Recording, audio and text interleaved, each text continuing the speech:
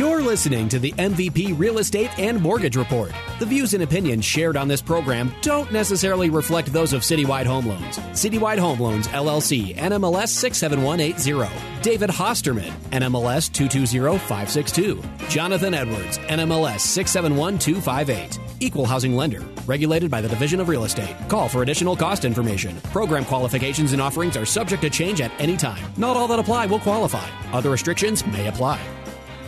Good morning and welcome to the MVP Real Estate and Mortgage Report. I'm Jonathan Edwards with Citywide Home Loans. In the studio this morning, we have our MVP guest host, Pamela Carter with Exit Mosaic Realty. This is the show that brings you today's most relevant real estate insights and experiences from the industry's most dedicated players.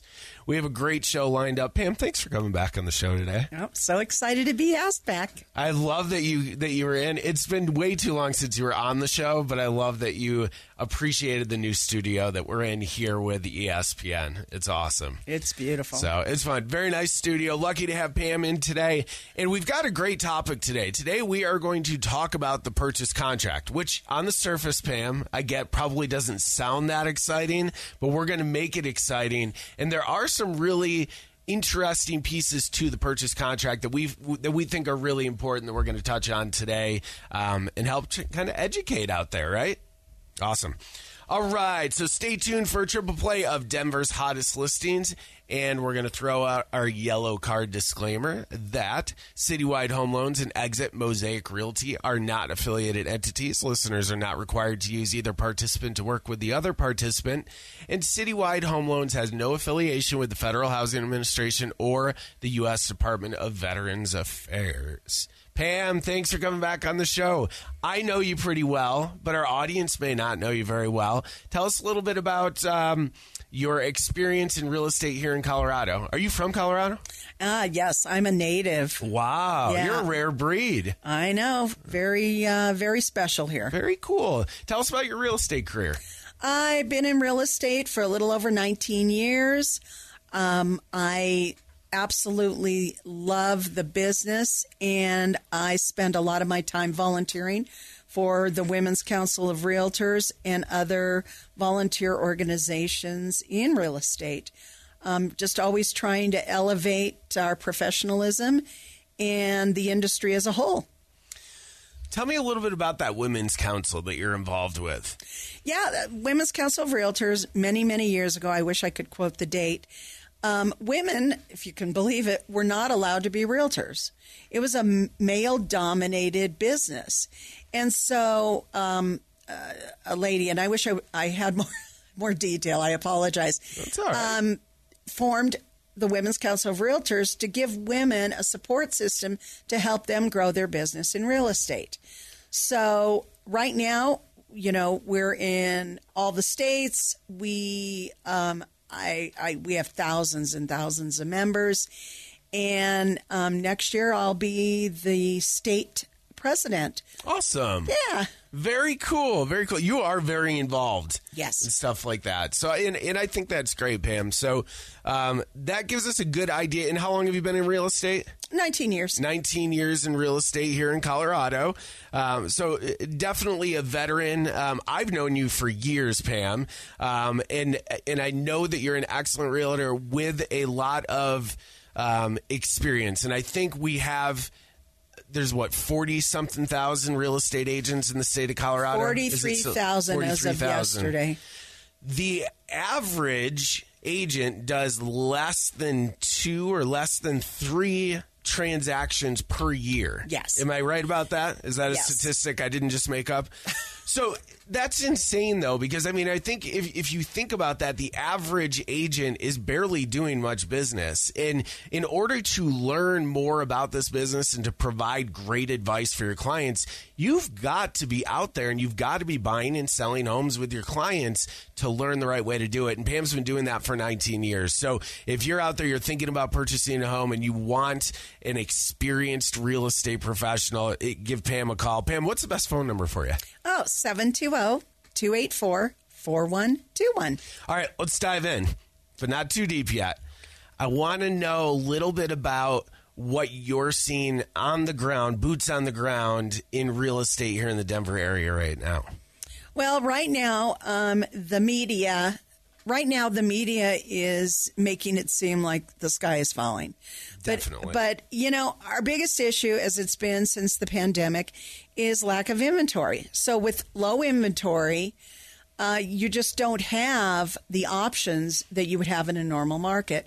So what we're seeing is homes that are priced right, that are in good shape, clean, not, falling to the ground, are still getting offers at asking, sometimes above, and sometimes multiple offers. The problem that we're seeing is that people are afraid to get off the fence and sell their homes because they're afraid they're not going to find something. So we just need people to have some confidence, to know that, I believe yesterday the rates were, in the low 7s, the high 6s. You would know better than I would about you're that. Right in line there. I think the national average yesterday ended at 6.92 on a conventional loan, and your FHA loan is usually roughly half a percentage point less, so like mid 6s. So it's not the sky's falling, It's not the sky is falling, and, I've been talking to a lot of agents about this lately. You've got to think, we've actually been here for a year and a half now, where rates have been in the 6s. I mean, we dipped down into the high 5s at one point. We dipped into the mid 7s at one point. But really, we've been in the 6s for well over a year now. And I think that it's important that people kind of understand and grasp this is the new reality. 2 and 3% is gone. That ship has literally sailed, and it may not be coming back. So if you want to buy a home, this is a great time to do it because, your interest rate might be 7%, but that's better than 9% if rates go up. And there's a lot of people talking about rates going up. Now, if they do drop down to 5, you can always refinance if it makes sense financially. But rates are not that bad. I looked this up, Pam. You're going to appreciate this. The highest the interest rate ever was in October of 1981, and I was 4 months old, and it was 18.36%. Oh, my goodness. Was the interest rate in October of 1981. We are at 6.92 today, almost a third of that. So the sky is not falling. I'm still marveling that you were 4 months old. I'm not going to tell you how old I was. I like to throw that out there, Yeah, Pam. You're just trying to make me feel old. I'm That's not trying okay. to make you feel old. I was actually sort of trying to make myself feel a little bit older. I actually turned 42 tomorrow. Oh, happy birthday. Thank you. Appreciate that. So anyway, that was 41 years ago, and interest rates have never gotten back up that high. And we're still in the 6s. It's not that bad. It really is not that bad. And you can always refinance if you need to, right? So I agree with you on that. I don't think the sky is falling. So let's get out there and buy some houses, right? If you would like to purchase a home, that's really kind of what this show is going to be about. Not so much the process, but really just the purchase contract. Mm-hmm. You've gotten pre-approved. You've talked with your real estate agent. You guys have set up your parameters. You know where you want to live and roughly how many bedrooms and bathrooms and square footage and garages and all the stuff that people want. You found your home. You put your offer in, and now you're under contract. So let's talk about that contract. Okay. All right. So first thing I want to talk about, because it comes early on in the contract, not because I think it's the most exciting, but inclusions and exclusions within the contract. Talk to us a little bit about what that means and, quite frankly, how important that can be. Well, it's depending upon your buyers and your sellers. Typically, when you write a contract, you should be aware of what is stated in the multiple listing service. What is included, what is excluded. Now, that is not the end all to life. Sometimes you fall in love with something that is excluded. You can always write that into the contract, and the seller has the option to negotiate that or to say, heck no, that's my grandma's, I'm taking it with me. So that's kind of the big thing as far as inclusions and exclusions. A lot of times, too, you're looking at appliances, washer, dryer, refrigerator. So just as you're looking through homes, be clear on what is stated as included and excluded, but also what you would like, because it's always negotiable. That's a great point. It's always negotiable, right? Is there a general rule of thumb for inclusions or exclusions, but probably more inclusions? Like if it's attached to the house, do you sort of assume that it's going to come with the contract unless otherwise stated? Definitely. Okay. So anything attached to the home is included. Okay. Now, that's not to say that there is something that's attached that, like I said, your grandma's antique mirror, it may be listed as an exclusion. You need to have a professional looking at this information and knowing what it is. You also need to reiterate that in the purchase contract so that all parties are clear. This is an inclusion. This is an exclusion. So, this is getting a little nitpicky here, I think, but this is a funny story that I heard along the way. TV mounts become kind of an issue because if you are the seller of a home and you move all your stuff out, but you leave the mount on the wall, not all buyers are real happy with the mount being on the wall because if they're not going to use it, and they don't always use it, they have to remove it, and now they have 4 nice half-inch holes in the wall, right? What's your kind of take on this, either from buyer or seller standpoint? Well, from the seller standpoint, if you want to take the mounts, it should be listed as an exclusion. From the buyer standpoint, if you're not going to want the mounts, then you need to also list them as an exclusion or the reverse, an inclusion. Okay. I find that most sellers and most transactions, they leave the mounts because of the holes in the wall. Yeah. And most people are going to want to put the TV where the mount is because you've got all of your cables and everything running out of there. So, again, it's what is written per the contract. Yep. Okay. That makes sense.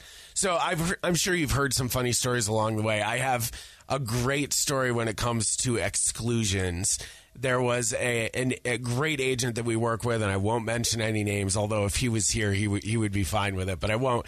His very first deal that he did in the early 90s, I think it was a property that had like a barn and a tractor and some land to it. And when the buyers thought that they were getting the tractor with the property, and they do the walkthrough the day of the day of. And they were like, "Where's the tractor? It's not here."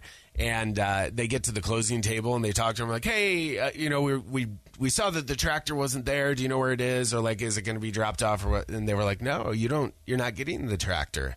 So the tractor ended up costing this agent $18,000. So he basically took his commission check and turned it over and gave them the funds for it. He did the right thing, in my opinion, but it's one of those things where, like, it can be really important. If you're expecting to get something with the sale, this purchase contract is where it needs to be stated, right? Exactly. And everybody involved in this transaction needs to realize this is a contract, a legal and binding document. So if it's not in the contract, I don't care what MLS says. I don't care what you say. I don't care what your agent says. If it's not written down, guess what? It doesn't happen. It doesn't happen. Nope. So what about parking spaces and storage facilities? And this is really more for condos and townhomes. But there was a scenario once, I don't think it was anything we had anything to do with. I think I read it online. Somebody purchased a condo and they were supposed to get a space in the garage, but the space wasn't included in the contract. So they went back and sued the seller afterwards for, I don't know, not including it or whatever. But that's kind of a weird thing, but you got to think about stuff like that, right? Maybe it doesn't automatically come with it. Well, and a lot of times, like, especially downtown, you can sell your parking space on its own. Mm-hmm. I mean, there are parking spaces listed in the MLS. Yep. So, yes, again, if it's not in the contract, you can't assume. Yeah, it's a condo. There's a parking space. It needs to be deeded to you at closing. It's not just, oh, well, I'm buying a condo. I get a parking space. Right. No. Same thing with a storage unit, a shed. Yeah. You know, if the shed's on the property when you go see the home and it's not listed and it's not listed in the contract, guess who doesn't get a shed? Yeah, absolutely. I mean, so these are things that you may not think about. But this, again, is where an experienced real estate professional comes in. A new agent probably isn't going to think of some of these things and may not include it in there. And yes, they may have, their insurance to cover their butts, but at the same time, you don't want to have to go down that road. You want to make sure you've got an experienced real estate professional working for you so that they think of all the things that you wouldn't think of, or a new agent may not. Dates and deadlines. We don't have to go through every one of them, but there are some important ones. You want to highlight a couple of the dates and deadlines that come to mind? Yeah, and everyone needs to remember that it's not just dates and deadlines like, oh, it's nice to have it done at this time. But those are dates and deadlines that will affect the contract and moving forward in the contract. So one of the big ones is the earnest money. Earnest money, let's say the deadline is tomorrow. You don't get the money in there tomorrow, the contract is void. So let's say the seller has a backup offer. They had somebody come in at the 11th hour. It was too late. They signed it. You don't turn in your earnest money, contract's dead. They're going with the better offer. In this, I am so glad you brought that up because I hadn't thought about that when I was putting the outline together. But that's a great point, and that happens automatically, right? So if your earnest money is due, so you get under contract, and then you need to drop your $3,000 earnest money off at the title company or wire it to the title company or however you want to get it to the title company. But the title company has got to receive that $3,000 by, let's say, 6 p.m. because that's what was in the contract. Again, that was in the contract.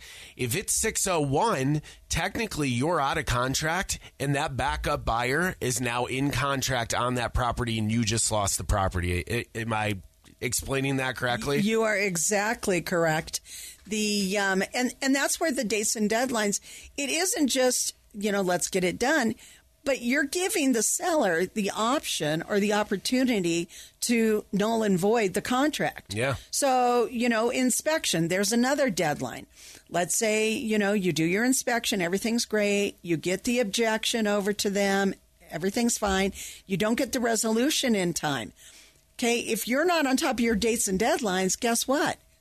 You're out of contract. Well, you're out of contract. But on the inspection part of it, if they don't respond to the objection, then you're done. Yep. I mean, you have no recourse. Yeah. See, and that's it. The other one is, the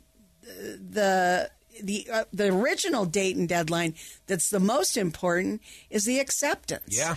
You send a contract over and you ask them, we need to know by 12 o'clock on Saturday. Yep. If you don't hear by 12 o'clock on Saturday, they can't say, oh, guess what? It's 3 o'clock. We want it. They've gone on to plan B. Yep, absolutely. Got to be in the contract. The contract is the law, and I just wish all agents and clients would know that if it isn't by the contract, it doesn't exist. And let's be honest about this contract. In Colorado, it is an 18-page contract now, right? Yes. 18 pages. I mean, you almost need to be an attorney yourself to read and understand this contract. I mean, I've been doing it for 11 years. I've got a pretty good grasp of it, but it is a pretty involved, and they redo it every 2 years, right? Yes. They go over it, make their changes, make it more legal, it seems like every 2 years. It's relatively complicated. So while you don't have to hire a real estate professional, I highly recommend it because there's a lot of legalese in there that you're going to want to know and understand. Seller concessions. We've seen more in the way of seller concessions the last couple of years, although they never really went away. Even during the COVID craziness, we still saw seller concessions. But if you're not familiar with the term seller concessions, or where the sellers are going to give the buyer funds typically to go towards like their closing costs, right? And so you can use those to cover, title costs, lender costs, county recording fees. You can actually cover escrow with it, taxes, insurance, HOA dues, those kinds of things. We've seen it recently in the last year or two, more so to buy down the interest rate. When interest rates double or even triple in some cases, people are looking for ways to keep the rate as low as they can. They're using those seller concessions to either do a permanent buy down on their 30-year fixed rate, or temporary buy downs, which we hadn't seen in years, but have come back pretty strong in the last year or so. A temporary buy down is where you buy the interest rate down for a specific period. So the most popular is probably a 2-1 buy down. In the first year, your interest rate is 2% less than it will be. In the second year, it's 1% less than it will be. And then years 3 through 30, you've got your interest rate. But we have seen more in the way of seller concessions that way. It's got to be in the contract, though, doesn't it? It has to be in the contract. And remember, when you put a request for a seller's concession, because I have some lenders who they're like, well, just ask for a seller concession. It's like, yeah, it sounds great and wonderful. But remember, you're asking the seller to give you, in addition to taking a lower offer, to give you cash back. Yep. So it's net, it's affecting the seller. Mm-hmm. So what I recommend is if the home has been on the market for a week or two, seller concession, yes, let's ask for it. If it's slow selling season, November, December, January, seller concessions all day. Yep. Because you never know. But when you're looking again at that perfect home priced perfectly and it just went on the market, you're not going to get a seller to say, yeah, here's $9,000. I've got 7 other offers. Exactly. That, 6 of which don't ask me for seller concessions to take money out of my pocket. Exactly. So it's not always the best option for a buyer to do seller concessions, although I know a lot of buyers that need the help with closing costs because, they're first-time home buyers. They don't have the money that they need to put in and to pay closing costs, et cetera, et cetera. Yeah, absolutely. It's a great strategy if it's used correctly. Exactly. You are listening to the MVP Real Estate and Mortgage Report on ESPN Denver 1600 AM. Check out past episodes on our podcast at denversports.com. For mortgage questions and information, give us a call at 303-921-5747. If you'd like to get in touch with Pamela Carter about buying or selling your next home, she can be reached at 720-284-4121. All right, give Pam a call if you have some questions or would like to talk to her about buying or selling your next home. I have got a few very hot listings that I'm going to go over real quick here. The first one is Lori Anders with Brokers Guild Real Estate. She has a killer property at 966 Dogwood Drive in Golden. It's listed at $1 million. And this is a single-family residence, just about 4,000 square feet, just shy of that. 6 bedrooms, 3 bathrooms. Are you looking for mountain living with convenience of an easy commute to the city? This is the one. This has this is a gorgeous Genesee home with newly remodeled walkout basement that features high ceilings, large open family room. This is about as technologically advanced a home as you can find. It's got Tesla solar panels and everything is hooked up to the internet from what I can tell and after talking to Lori. It's a great property, and if you'd like some more information, give Lori a call at 303-564-5918. Also, I've got Rhonda Richardson. Rhonda's got a great property at 6546 South Teller Court in Littleton, currently listed at $600,000, single-family residence with just over 2,400 square feet, a 3-bedroom, 3-bathroom. Welcome to the Woodmar Square neighborhood located within walking distance to Columbine High School. Very close to parks, shopping, Southwest Plaza, dining, and easy access to 470 Highway. This home offers the perfect combination of privacy and convenience. Give Rhonda Richardson a call with Brokers Guild at 720-270-2753. And finally, a past guest from the MVP Real Estate and Mortgage Report, Mark Scanlon, has a great unit at 204 West 5th Avenue, Unit B in Denver. It's a townhome, and I believe he actually has Unit A listed as well. This one here, Unit B, is $599,900. About 800 square feet, 2-bed, 2-bathroom, stunningly remodeled condominium in the Baker Historic District. This property was basically taken down to the studs and rebuilt, close to downtown Denver, hospital, shopping, and fine dining. Mark Scanlon can be reached at 303-435-4264. All right, Pam, we've got a few minutes left here to keep talking about our contract. Next on the list is the appraisal. Let's talk a little bit about the appraisal, the process for the appraisal, and the impact of the appraisal. Okay. So if you're obtaining a loan, you're going to have an appraiser who's hired by the mortgage company to come out and assess valuation. No mortgage company is going to want to go out and put a loan out on a home that's overpriced. Okay. Mm-hmm. They need to make sure that if something happens and you default, that they're going to be able to sell it, although they don't want to, but they can, and that they will still be even. So what's going to happen is the appraiser is going to reach out to the listing agent and say, hey, I want to appraise the home next Thursday or whatever. The listing agent's responsibility is to either speak with that appraiser, meet with that appraiser, or provide information to the appraiser. What I'm seeing in the market now is that agents aren't doing that. I had an appraisal this morning. I met the appraiser at the property. I showed him all of my comparable properties, and it substantiated my valuation and my pricing. So if you're using somebody, ensure that you want the home to appraise. Yeah, absolutely.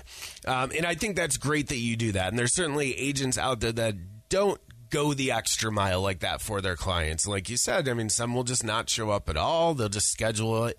And yes, ultimately the appraisal is being done because the lender wants the appraisal to be done. If you pay cash for a home, you don't have to have an appraisal done. And most people probably don't, right? So that's really more for the lender than anybody else, but I think it also helps to confirm for some people that they're paying the right price or the wrong price in some cases for that. Now, what if an appraisal comes in low? And that happens every once in a while, right? We got to get back to the negotiating table. Well, yes.